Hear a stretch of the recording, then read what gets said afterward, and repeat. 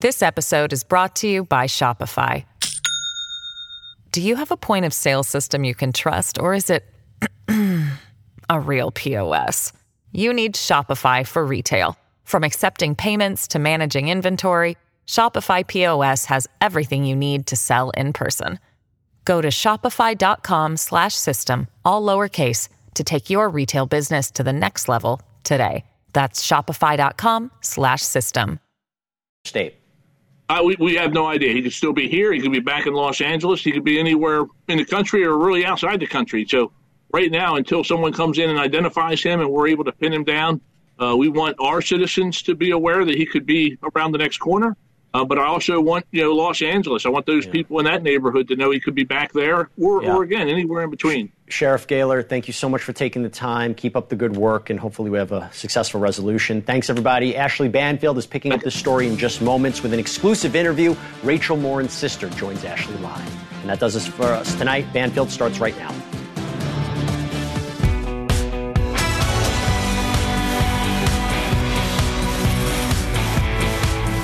Hey, everybody. Welcome to the program. So nice to have you here with us tonight. It is Monday, and we are coming to a close of this whole August summer month. So we're going to kick off this week with a bang, a big exclusive report.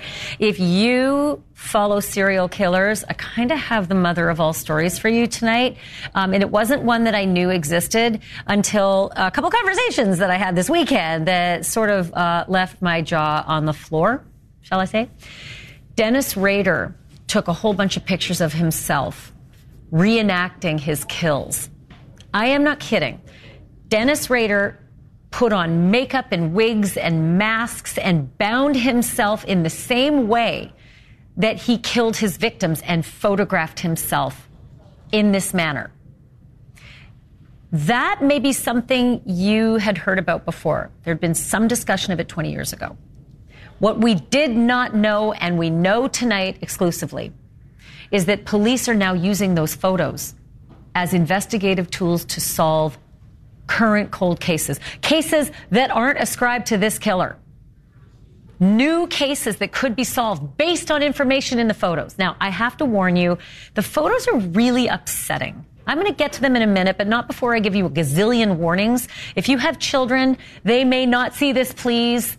If you are squeamish, if you are triggered, these are not photos you should see. Even though they're reenactments and they're Dennis Rader, they really do look like murdered victims. And so I just want you to be really careful on how you consume this program tonight and who is in the room with you. Big, big warning. Blink, blink, blink. Okay? It's coming up shortly, just a couple of minutes. So you have time to clear the kids. Put them to bed, please. So that's coming up. But also, we're going to talk to the detectives who have been working on one of the cold cases that might be linked, that might have information in these photos. And we're also going to talk to the sheriff who was behind that dig that actually produced some of the evidence that we're now realizing are likely tied to victims.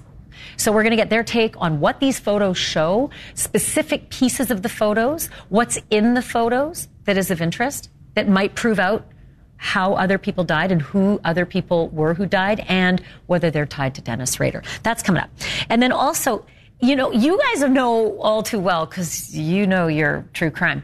You know that serial killers use a lot of codes. Like the Zodiac killer was always speaking in code. They had to have code breakers, actually, for his letters. It turns out BTK, Dennis Rader, was doing a lot of coding himself in his journals, in a book, manuscript, that he was writing before he was arrested, whatever. He used a lot of these codes, and we are now deciphering the codes. We've got a couple of those codes and how those codes now are leading to the possibility of solving new cold cases. I know it's weird to say new cold cases, but they are new cases that aren't connected to him yet. All right, and then this is upsetting. Rachel Morin, her killer is still out there. And you heard Jesse Weber speaking on Dan Abrams Live earlier about how difficult this has been to find this killer, how the sheriff now says he's going to kill again. He's going to kill again. And he's on the way to becoming a serial killer. This is the man they're looking for. Who he is, we don't know yet. And I stress yet. But we have an exclusive interview tonight with Rachel Morin's sister. the weekend after the weekend where they laid her to rest, and how they feel about the investigation and what they may know that we don't know. All right, let's begin with the bind, torture, kill. BTK, the serial killer who murdered his way through at least 10 victims, the ones he'll admit to, before being caught in 2005 and put away for life.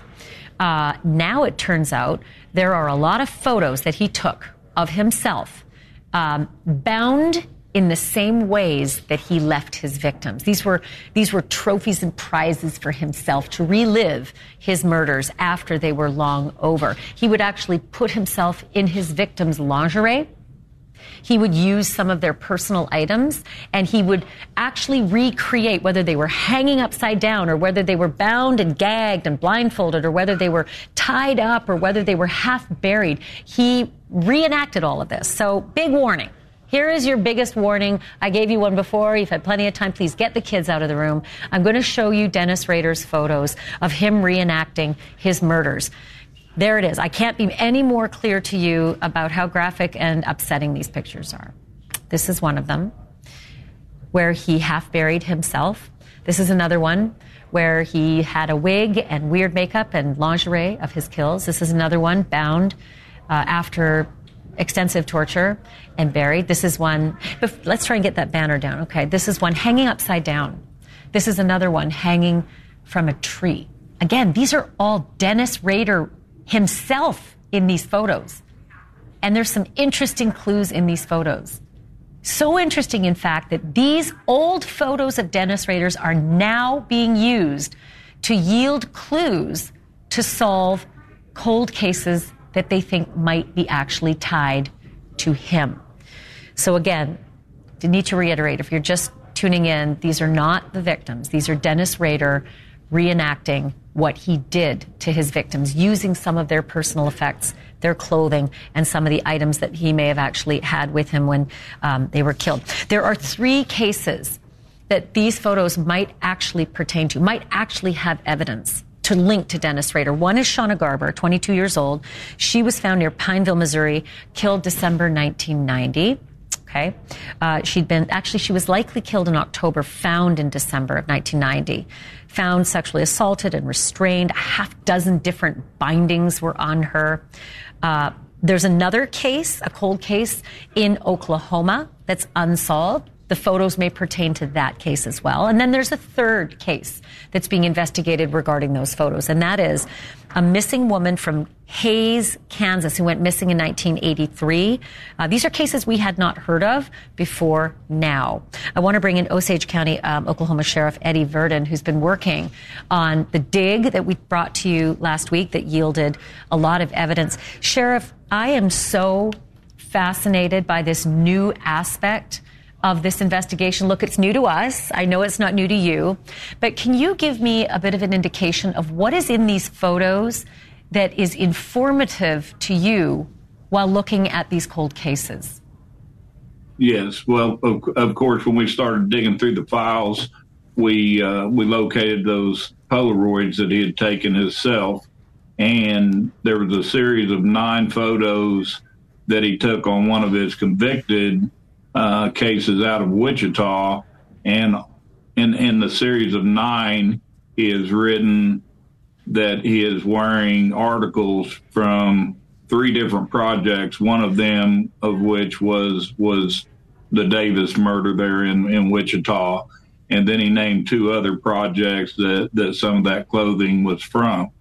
And as we went further into that, then we developed or found or located 9 more photographs that were dated shortly after another project that he had marked in October, which he called Mossy Lake, which we believe is possibly related to the Garber case. And I just want to be clear for our viewers who didn't see our programs last week, it's become clear that Dennis Rader uses the word project for his murders. And he uses codes, which we'll get into a little bit later, for confirmed kills and projects in his writings. But when you talk about a project, I know that there was something called Project Dogside. I think that was Doris Davis, killed in January of 1991. Did you believe that there were items of clothing depicted in the reenactment pictures of Doris Davis and her murder? Again, I can't say there were kills, but he noted specifically 3 projects, one of them being what he called Dogside, and then another one he called Project Prairie, and another one I believe was Project Cat.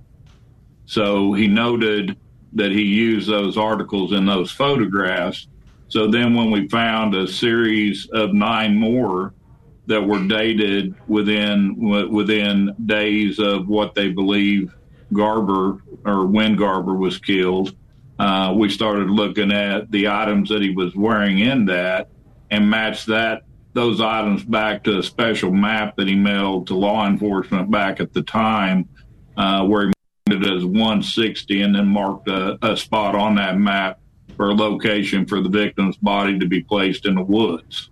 And in those photographs, we had been looking at another unsolved case in Oklahoma, and that victim was missing 4 different items that they were last seen with.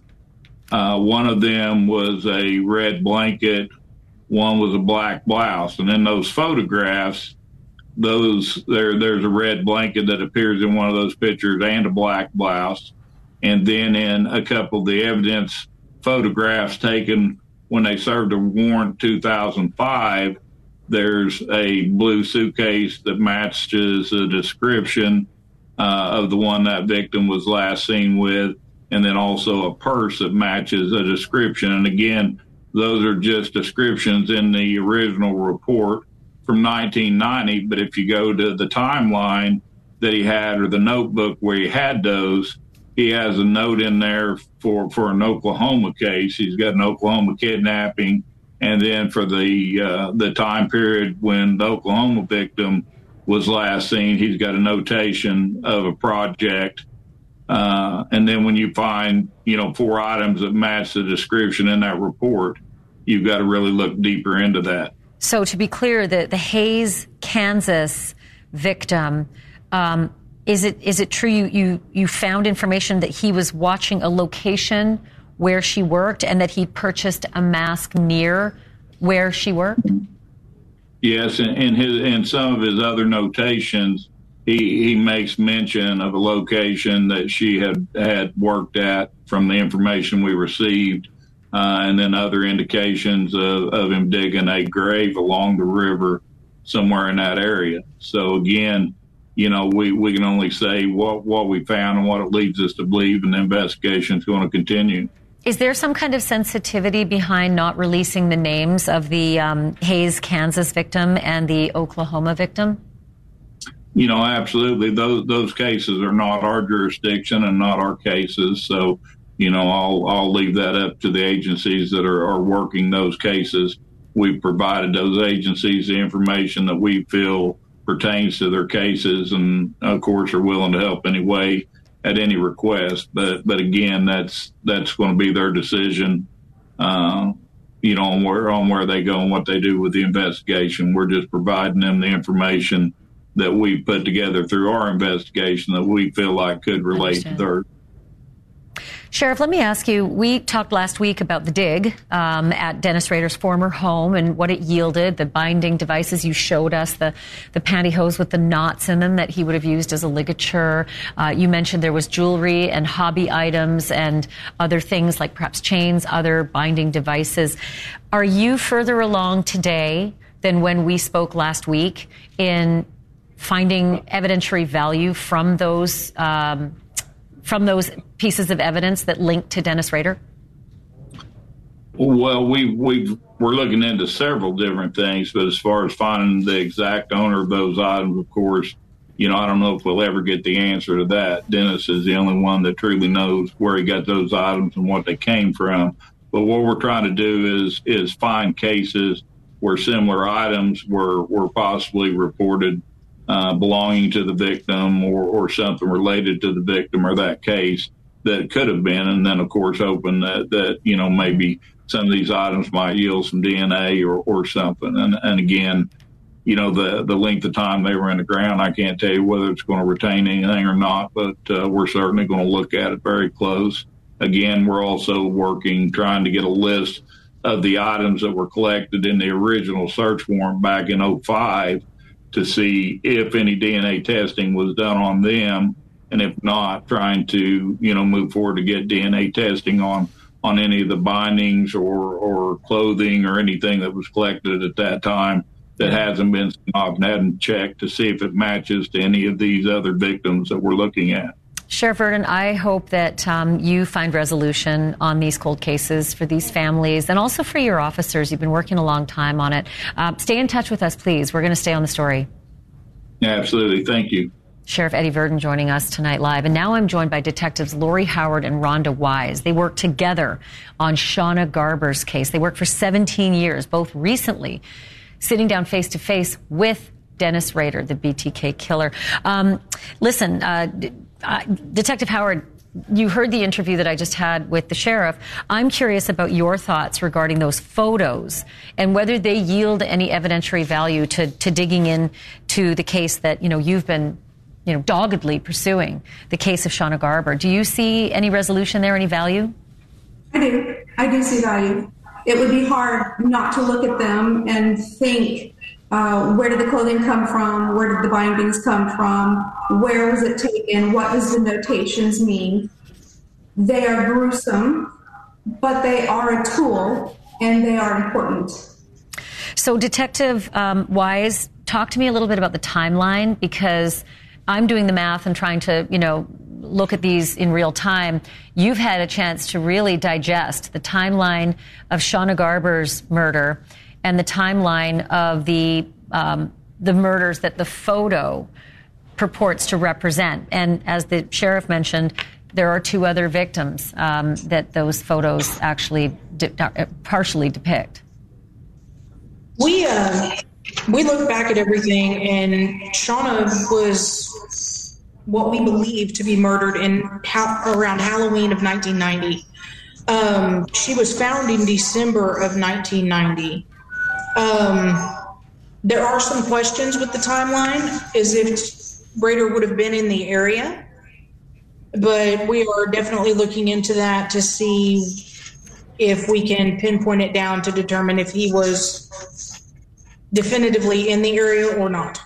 Can I ask if it is looking promising at this point, Detective Howard? Is it looking promising that the pieces are coming together, whether it's the photographs and what they may now look to yield compared to the items that were unearthed at Rader's home, whether there's some linking together with those items and the photographs, and with anything that Dennis Rader may have said to you in your face-to-face interviews? Well, Dennis is an interesting character. We asked him, of course, specifically about our case and about Shauna, and he denied ever being in our area. He stated by that time he had finished with one job, had no reason to be in our area, and therefore he claims that he had nothing to do with our case. Detective Wise, Dennis says, sorry, go ahead. Take it with a grain of salt. Sorry, I walked over what the last thing you said. Can you repeat that? A lot of things that Dennis Rader says you have to take with a grain of salt. Understandable, yeah. We have no direct evidence putting him in our area, which is key. But we also have nothing in the way of the Polaroids that we can say definitively that they belong to Shauna. So we're just taking this one piece at a time. Do I think the Polaroids are important? Absolutely. Could it be for somebody else's family, somebody else's victim? Absolutely. Those are the things that I think you have to piece together. We're fairly certain at this point that we can't say conclusively that they belong to Shauna. Yeah, understand. And let's hope that the puzzle pieces start to really come together for your sake and then for the families, all the families who are involved.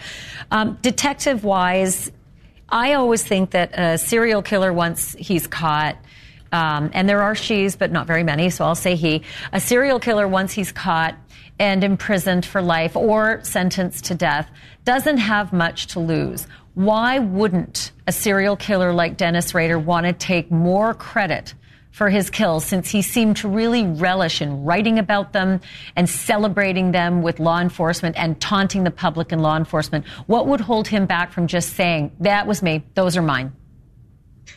You know, in speaking with Dennis, I didn't get the impression from him that he wanted to take credit for anything that wasn't his. He actually told us right out that he really wants to help find closure for the families if he can. But he could take credit for it, but shortly after he did, they would soon find out that it would be false, and that the people that he confessed to would just have to live with that. And then somehow maybe his credibility would be shot. But credibility in serial killer is like an oxymoron. It's sort of astounding, the work and the business that you guys are in, and God bless you for doing it. Detectives Lori Howard and Rhonda Wise, thank you so much for your time. Thank you for your dogged work. And let's pray that we're going to have another interview soon where there's some solutions and resolutions. Absolutely. Yes, Good to have you both. I really appreciate it. So coming up, when it comes to serial killers, it is not uncommon, as I mentioned before, that they are cryptic and they use codes to notate their kills. And as it turns out, BTK was no different. There's new information that's emerged about BTK's code writing in his journals and in his manuscript for his special book that, I don't know, he was going to release if he was caught, because they found the book before he was caught, right? So this is actually possibly lining up with some new victims, though. These codes that he wrote about, victims that are new, but that are really cold cases. So when we come back, the meanings behind PJ and C9, and if BTK's kill list is about to get longer. Plus, a shocking warning from the sheriff investigating Rachel Morin's murder. He says the suspect could be a serial killer, or if he isn't, could become one soon. Tonight, Rachel Morin's sister, Rebecca, joins me live for an exclusive interview. We're back in a moment.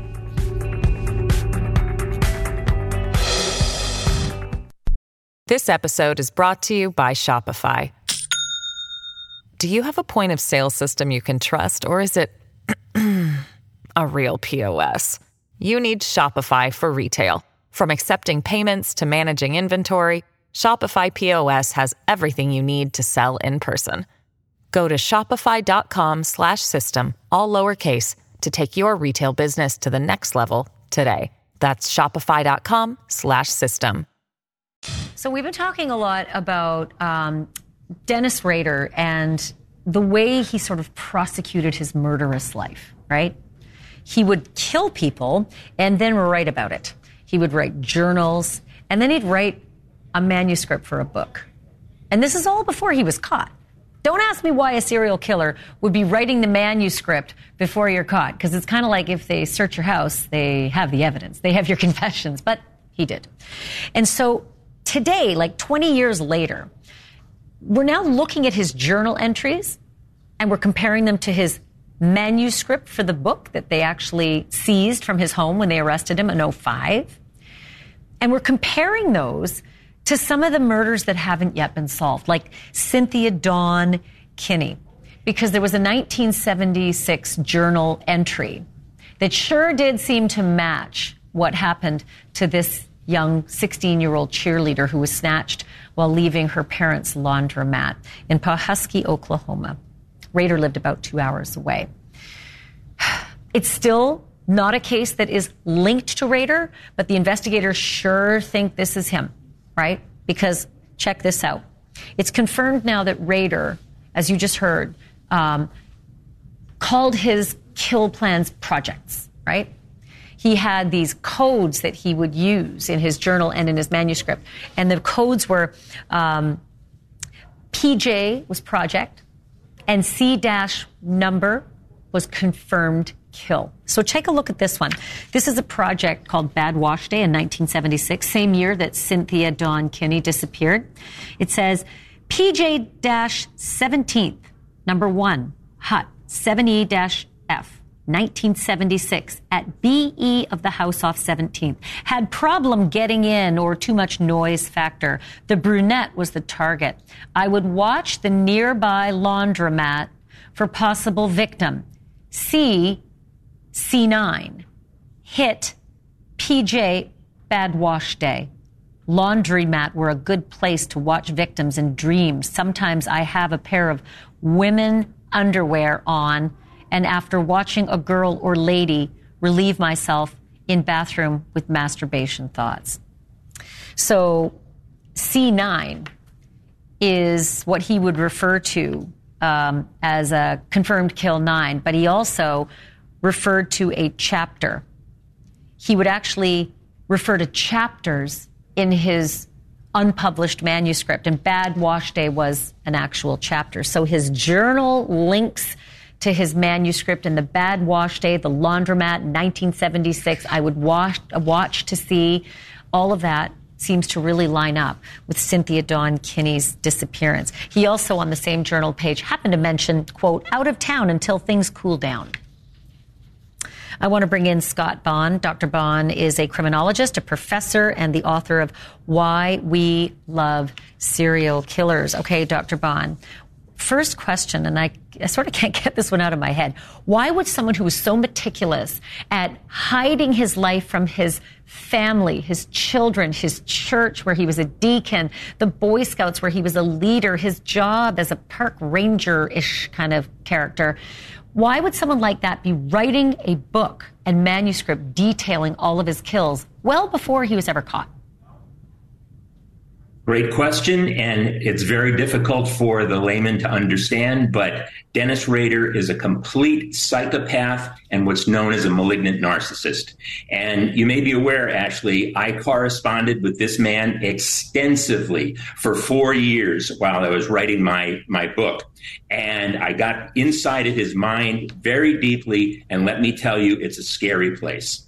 Everything is a game. Everything is manipulation. Nothing is what it seems. He wanted to chronicle his life. He wanted movies made about him. He wanted books written to be about him. I was a tenured university professor at the time that I was doing the bulk of my correspondence with him, and he suggested that upon his death, we open a wing in our library for all of his artifacts so the world could see them in our library. This is a man who knows no bounds in his narcissism. What about the use of the codes, the C- number, the PJ projects? What does it say about this kind of a killer who would label his murders as projects? Well, it's an attempt to dehumanize. It's what we call, it's a technique of neutralization. Rather than call them humans, rather than call them victims, they were projects to him, almost like he was collecting butterflies or putting together model airplanes. Ted Bundy actually called his victims objects. So this is a very common thing that serial killers will attempt to dehumanize and objectify their victims. But with Rader, as I said, everything has to be a game. He used codes in our correspondence, in our letters. I would have to decipher them in order to make sense of them. It's all part of his control game. He wants to be the master. He wants to be in control. And this is what gives him satisfaction. If you think about it, actually, he is confined now to an 8x10 space, 23 hours a day. He has nothing left except his little games. And that's why he tries to interject himself in other cases, like Brian Kohberger, like the Long Island serial killer. It's all he has left. So he is enjoying this, relishing this. And in my estimation, Ashley, he is not going to give anything up until it is shown to him that they absolutely have the evidence that he committed one or more of these cold cases, and then he will give it up. And he'll jump on the stage and he will claim credit and tell the world what a genius he is. But he won't give anything up until it's satisfactorily proven to him so that he can say, yes, you got me. So incredibly twisted, but we knew that. I guess the only solace we have in the description you just gave us is that he's withering away, and in the words of his own daughter, rotting, literally rotting into a shell of what he used to be. Dr. Bond, thank you so much. Scott Bond, will you come back again? Because I think we're just at the tip of the iceberg with what they have discovered in that dig and what they're finding in those pictures. We'd love to have you back. Absolutely. Thank you, Ashley. Thank you so much. Why We Love Serial Killers, Dr. Scott Bond's book. All right, coming up.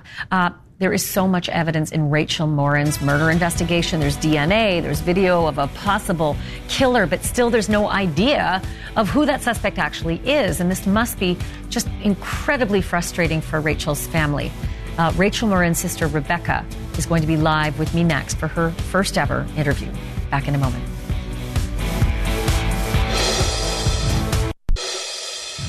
Sheriff Gaylor says, he will kill again. He will kill again if we don't catch him, and he could end up becoming a serial killer. This is what Sheriff Gaylor added. I have no doubt in my mind if he's not apprehended, he will become a serial killer because he will do this again. This being the murder of Rachel Morin. You know, they released video on August 17th of the person they believe killed Rachel. And they know that because the DNA at Rachel's murder scene matches the DNA at a home invasion in Los Angeles. And this was the home invasion. This is him leaving. Take a good look. I can't show this enough. Take a good look at the way he walks, the gait, the shape of his jeans, the shape of his feet, the shape of his shoulders, the haircut that he had on August 17th. That's the guy. That's the killer right there. Still trying to find him, though. We don't know who he is. 5'9", 230 pounds, 20 to 30 pounds, likely Hispanic. That is all we know so far. Could be local to California, could be local to Maryland. May have committed crimes in other states. The investigators from Maryland have gone to California and are sharing information between those jurisdictions. There's a $10,000 reward now that they released on Thursday last week. Sheriff says we're one tip away from catching him. One tip away. Could be you. I'm joined now exclusively by Rachel Morin's sister, Rebecca Morin, and the family's attorney, Randolph Rice. Rebecca, thank you so much for being with us tonight. First and foremost, I am so sorry for your loss. I'm so sorry for what you and your family have had to go through. Have the police shared anything with you? Have they told you anything that sounds promising? Nothing more than what everybody else already knows. We're just waiting for that one person to come forward and say they recognize him. But so far, nobody has done that I know of. And is this extraordinarily frustrating? Do you feel you're getting everything you need from the investigators? That I can't really answer because, like I said, there's only so much they can do. Somebody needs to come forward. Somebody has to say something.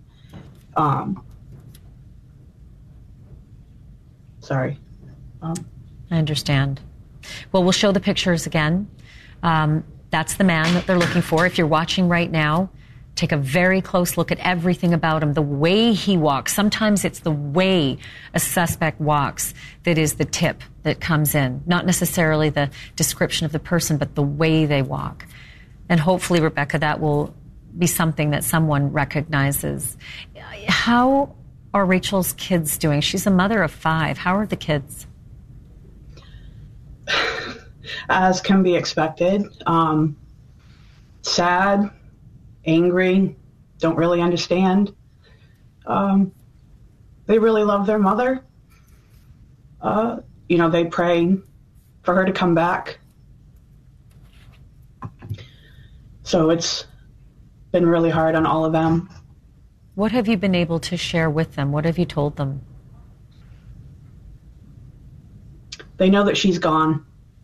We haven't given them any details, except for the older ones. We plan on keeping like that for a little while, till they're old enough to understand, and hopefully it won't be too much longer before they have the person that did this. That is what we want the most, because, like the sheriff said, this guy is going to do it again. It could be, your sister, your mother, your daughter. And that's what people don't get. I don't understand why no one's come forward. To me, it's obvious that somebody recognizes this guy. They have to. It's like I could see him move and know, if this was somebody I knew, I would know who it was. So I'm really hoping that somebody comes forward soon. Somebody is brave enough to do that, to do what's right. We'll continue to show the pictures that the sheriffs released of him leaving the scene of that home invasion where a young girl was assaulted. And as we show the pictures, just remember, just look at every part of it, every detail, the small of his back, the curve of his shoulders, the slouch that he has, that haircut from August 17th. Again, that's a haircut from a couple of weeks ago. That could have grown in by now. The tightness of his jeans, that's a style that some people wear and a lot of other people don't wear. Everything about that, holding the clothing that he's walking out of the house. Rebecca, who's looking after Rachel's kids? They are with their fathers. So they're well looked after at this time, and you're able to see them, and they're able to get the counseling they need? Yes. Randolph, can I ask you about the evidence? As a lawyer, you understand how difficult it is for police, A, to process evidence, then B, to share it publicly before you have an actual trial in process, right? You don't want to jeopardize any kind of possible criminal procedure down the line if they can catch this person. But at the same time, I'm curious about genealogy. If you have DNA, there is a remarkable way to trace people who aren't in CODIS, people who haven't maybe committed crimes that are on the record before. Maybe they've committed them, they just haven't been caught and processed before.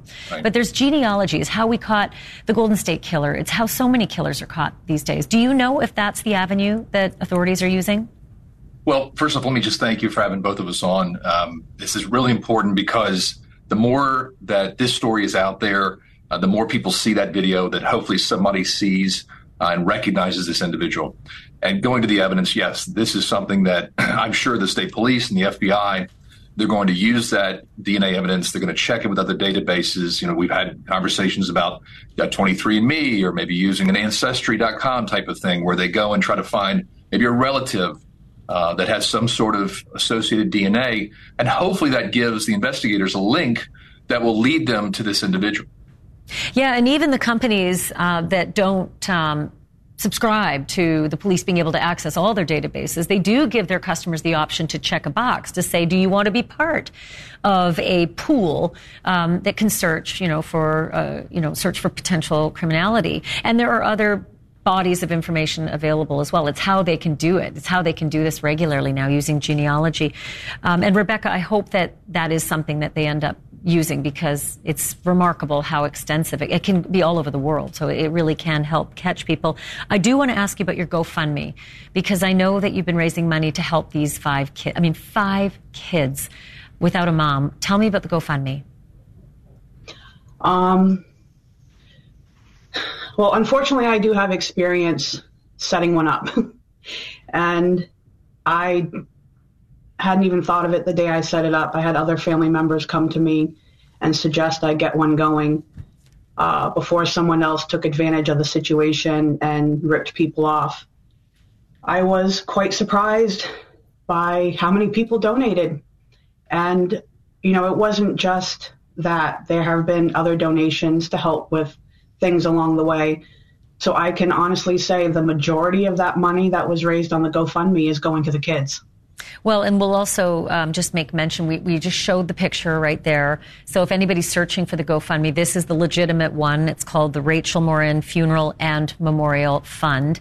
I know what you're saying. There are some pretty bad actors out there who take advantage of situations like this, but that's the legitimate one that Rebecca's family has set up. And to the both of you, I'm just going to put up on our screen, anybody who's watching right now, if you think you recognize that man, if you know anything, if you have any tip, and just like they say in the movies, no tip is too small, send your tips to the Harford County Sheriff's Office. You can also call 410-836-7788. Take a screen grab of your screen right now. Take a screen grab of your TV. You've got the email there and you've got the phone number, and, tipsters can remain anonymous. That's the most important thing. If you're too afraid to say something, don't be. It will not affect you. ICE will not come to get you if you are a citizen or you're not a legal citizen of this country. If you're not legally here, but you have information, you can call those numbers, you can email, and you can still be safe. I again, want to say, Rebecca, how sorry I am about what you're having to go through. And I'm thanking you profusely for coming on and sharing this with our audience tonight. And we'll pray that we all have a better resolution to report soon. Thank you, Randolph Rice, as well. We appreciate both of you being on. Thank you, Ashley. You're so welcome. Coming up, it is often said that the families of serial killers are also victims of those criminals and their sordid behavior. And now we're learning that the family pets can also be victims of serial killers, as in the case of the Long Island serial killer suspect. Guess what happened to his family cats? We have an update next.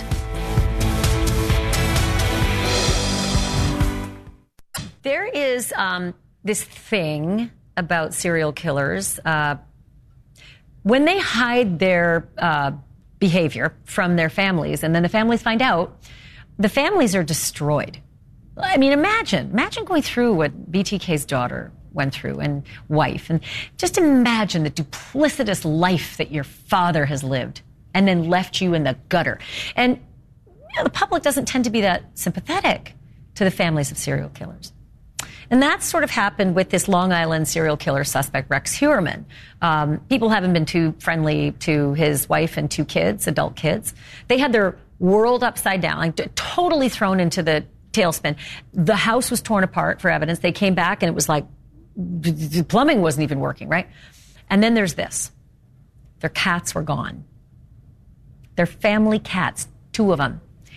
Family friend says that police trapped the cats and turned the cats into a shelter. Problem is, it was a kill shelter. Eek. It's a shelter that euthanizes its animals. Eek.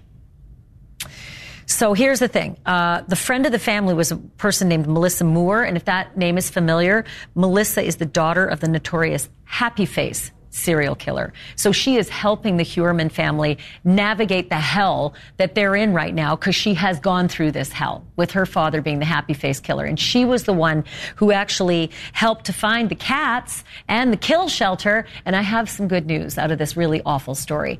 And that is that the cats are okay. They were not euthanized, thank God. There's no comment right now from the Suffolk County Police Department of how those cats ended up, trapped and sent to a kill shelter, but at least this family has the cats back. Just, one insult after another. And I should let you know as well, we got some house cleaning for you here on the Long Island serial killer suspect. Rex Heuermann is expected in court again on September the 27th. And as we continue to follow that story, we will continue to follow those court hearings. So make sure you stay tuned here and we'll update you. Still to come, do you ever stop to think that the problem might actually be you? The woman who's awaiting trial for killing her boyfriend by zipping him into a suitcase till he suffocated. She has chased off yet another lawyer, and if you have been counting, it's kind of a parlor game, she's at number 5, lawyer number 5. This latest one telling the judge, nope, I can't do this, I'm out of here. Guess what else he told the judge about his client, Sarah Boone, whose murder trial is just weeks away. Here's a hint for you. It rhymes with shellfish. More next.